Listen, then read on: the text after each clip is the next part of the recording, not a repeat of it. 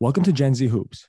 Today, we're joined by our Northwest Division expert, Spencer Frank, here to break down the past week of NBA action for the Jazz, Nuggets, Timberwolves, Thunder, and Trailblazers. Spencer, starting with the Jazz, they're first in the West, and it looks like they've been holding it up pretty well this season. But what did this last week kind of showed for you? Yeah, they're definitely holding it up. Still jumping out at me is Mike Conley's performance. He's continuing to score the ball really well. And as a team, they're continuing to score the ball really well.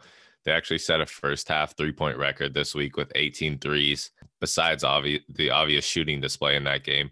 One thing that really stuck out to me was Donovan Mitchell's passing performance in that game, just to really slow the game down and be a point guard. And he was running off pick and rolls with Rudy Gobert. And when you have a big who's that good, you obviously have to honor him defensively, which just opens up the floor for guys to get wide open three looks. And they were definitely hitting that night. They did have a 9-game win streak, but it was snapped by their loss to Dallas earlier in the week. And then another tough game this week was against the Suns. They lost by 4 in overtime. They just really had trouble containing Devin Booker. He was able to get to his spots and really close the game out. And I think this holds true to Jazz for the rest of the year. They just have a target on their back. I think teams are really trying to expose every weakness they can in the Jazz. And when they're really ramping up the prep because they know they're the number one team and all these teams in the West, like Phoenix, are coming to knock you off. So they really got to bring it every night. They're playing Portland tonight, which is a division game for them. And I really like how these teams match up. I think both teams are really deep offensively and both teams have great guard play. And it could be a potential matchup in the playoffs. So I'm excited to see how that game goes tonight. Interesting stuff there. I mean, and another team that's really killing in your division, obviously, would be the Nuggets, right? With a huge win streak and Jokic just being what everyone's kind of considering to be the MVP this year. I mean, how can you kind of give us a little more insight as to what's happening for them in this run? Yeah, they're probably my favorite team in the division. They're 4-0 on the week, adding to that 7-game win streak. And that's just another team that's really, really deep. They have guys off the bench who could probably be starting for a handful of teams in the league. And they just added Aaron Gordon, who really isn't known as the offensive guy, but he came in and put up 24 points against his former team when they played Orlando this week. And I think he can do that night in and night out if guys are off or they need a scoring spark or whatever the case may be. He's a guy who can go get a bucket. And actually in that game, they were down 18 at half. And their coach, Mike Malone, said it was the worst half of the season. And something I really liked was in the NBA, we typically see when the team starts out slow like that, they typically just fold and kind of mail it in, not really counting some of these regular season games as a huge deal.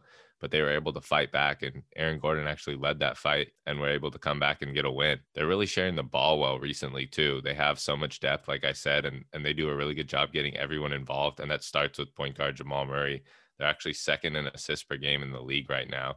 I think their depth's just going to cause a lot of issues in the playoffs, whoever they match up with in that first round. And this win streak does give them the potential to move up in the standings and give themselves a different look for that first round. They're only half a game back from the third seed Clippers right now. Great stuff there. And then completely flipping the script to a team that really has been struggling all season, but still, obviously, we're hoping for the future and thinking of how they can kind of develop guys during this season.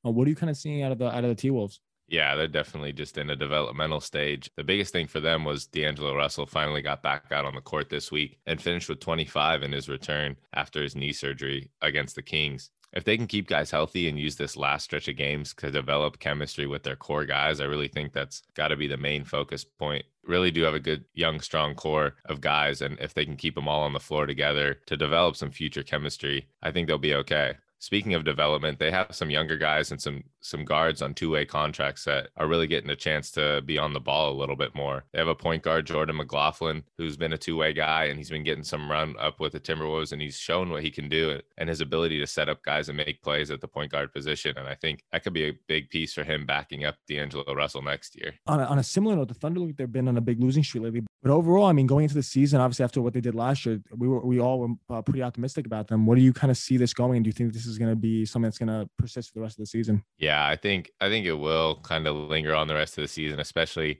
after losing Shea due to an injury. I think they're really a team just struggling to find their identity with all the missed games and all the injuries. Right now, they have Darius Bazley, Lou Dort, and Mike Muscala along with Shea all out. And these are guys who start and are big pieces for the team. So they're really just struggling to find their identity right now. Kind of similar to the Timberwolves. They really haven't been able to build that chemistry with all those guys healthy and on the floor at once. After seeing what they were capable of in the bubble in the playoffs last year with a healthy team, and they also will have a high draft pick, and they'll use that they could add a cornerstone piece. Also having a full offseason to prep for next year. I think they could be a team that could be in the mix next year for sure. It's always good to see that there's always a bright side with some of these teams. And then I'm moving over to the Blazers. They obviously looked like they upgraded at the trade deadline, and I'm curious to see how those new additions are kind of playing out for them. Yeah, they're playing out really well.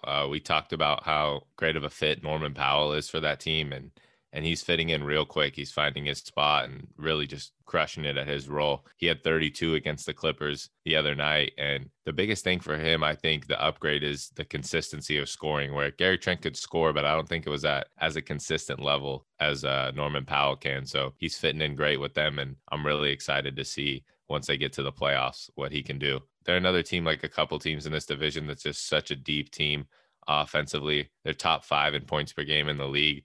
And bringing in Powell just added even more offensive firepower. They did drop a couple games this week. Nothing to worry about too much. But I'm excited to see their upcoming games in the next 2 weeks.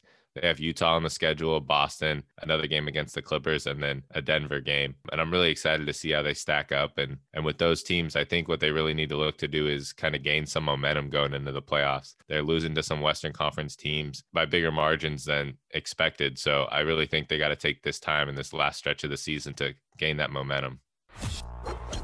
Welcome to Gen Z Hoops. Today, we're joined by our Central Division expert, Zach Carson, here to break down the past week of NBA action for the Bucks, Bulls, Cavs, Pacers, and Pistons. Zach, tell us a little about the Bucks this week. Obviously, they didn't have Giannis for a good part of it, but they still were able to pull out some pretty good games, and they looked like a pretty solid team for most of it. Yeah, the Bucks have been funny recently. So they've been on a 9-game winning streak, then a 4-game losing streak, and then a 5-game winning streak. They've been so streaky this year.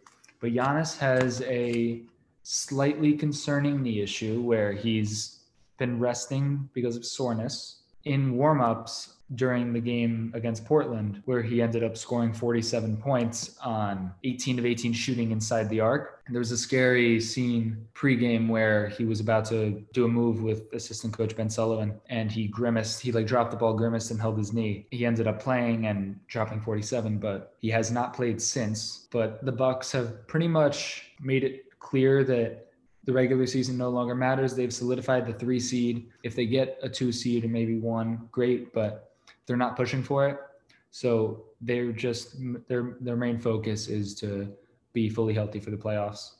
So we had another one of the games where they rested their starting 5. And so we had rookies like Jordan Nwora, Sam Merrill, Axel Toupane getting starts. Jordan Nwora had a career-high 24 points last night against Charlotte.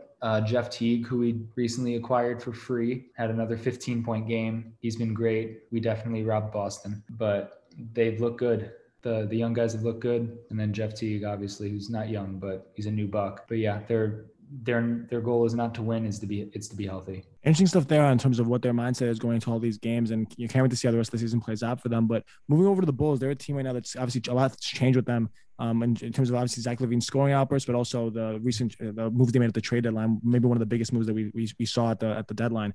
What are you kind of seeing from them, and how do you think that's going to evolve for them as time goes on? Yeah, Vucevic has been playing really well for them. The chemistry is really building. You could see during one of the timeouts that Zach LaVine was actually drawing up a play with Vooch. The chemistry is forming day by day. They had a 3-2 week. LaVine, you guys just saw, dropped 50 last night, even though they lost by 12, which seems crazy. Vucevic had 25 and 10, and they're a play-in team right now. I think they're the 9 seed, so they got something to fight for. So they're going to be fun to watch for the rest of the year. How about looking over to things with the Pacers? They're obviously a team that things have kind of been changing up for them recently. What are you kind of seeing from them, and where do they go from here? Pacers had a 3-2 week. Aaron Holiday had 20 points. Doug McDermott had 19. Seeing Aaron Holiday's scoring outburst that game was pretty fun to watch. His brother Justin didn't play, I don't believe. For the Pacers, they had a 3-2 week. Aaron Holiday scored 20 points off the bench in only 23 minutes. Doug McDermott had 19 off the bench. Sabonis had a 16-15 game. Malcolm Brogdon struggled and has been struggling recently. Edmund Sumner has been playing well as a starter, as their 5th starter. But yeah, the Pacers have been, I'd say, pretty underwhelming this year, and especially as of late. They're also a play-in team, but at 24 and 27, I wouldn't be surprised to see their record slip a little bit. And thinking about a team like the Cavs, they obviously, whether it's big win streaks, big losing streaks, moves at the deadline, maybe, or maybe even a little bit before the deadline. What are we kind of seeing from them, and what can we hope they can close out the season with? Darius Garland has played really well. He had 37 the other night, a career high. They've won their last 2 games by a total of 51 points. They've been blowing out the teams lately. Sexton and Garland combined for 48 last night. Kevin Love had a double-double, 18 and 11. And the newly acquired Isaiah Hartenstein had 8 points and 11 boards. He's looked good recently. Still getting used to the new fit coming from Denver for JaVale McGee at the deadline. But yeah, they're surprising me with the way they've been turning their season around a little bit. Capping things off with the Pistons, obviously they were a little bit underwhelming to start the season. It looks like after the Blake Griffin trade, things were starting to make a little more sense to them. They kind of understood their identity a little bit better. What are you kind of seeing from them as we wrap up this week of Central Division action? Well, Detroit has still yet to win a game against a Central Division opponent, but on the bright side, the newly acquired Corey Joseph had 24 points, 7 assists last night, where they beat the Kings by 12. Killian Hayes is back, which is great. It's good to see him back on the court after his labrum tear. But yeah, they're 16 and 36. They're not really playing for anything besides pride and to get their young guys on the floor, getting some work in. Saddiq Bey as well. So, Zach, I know you're going to the Bucks game this weekend against the Orlando Magic. Tell us a little bit about that game, what you're excited for, and kind of what you predict to be the final score. So after Chris Middleton's abysmal 6 of 27 shooting night the other day before he was rested against Charlotte, I expect him to have a tremendous bounce-back game. I would not be surprised to see him score 30, but I have the Magic winning this game.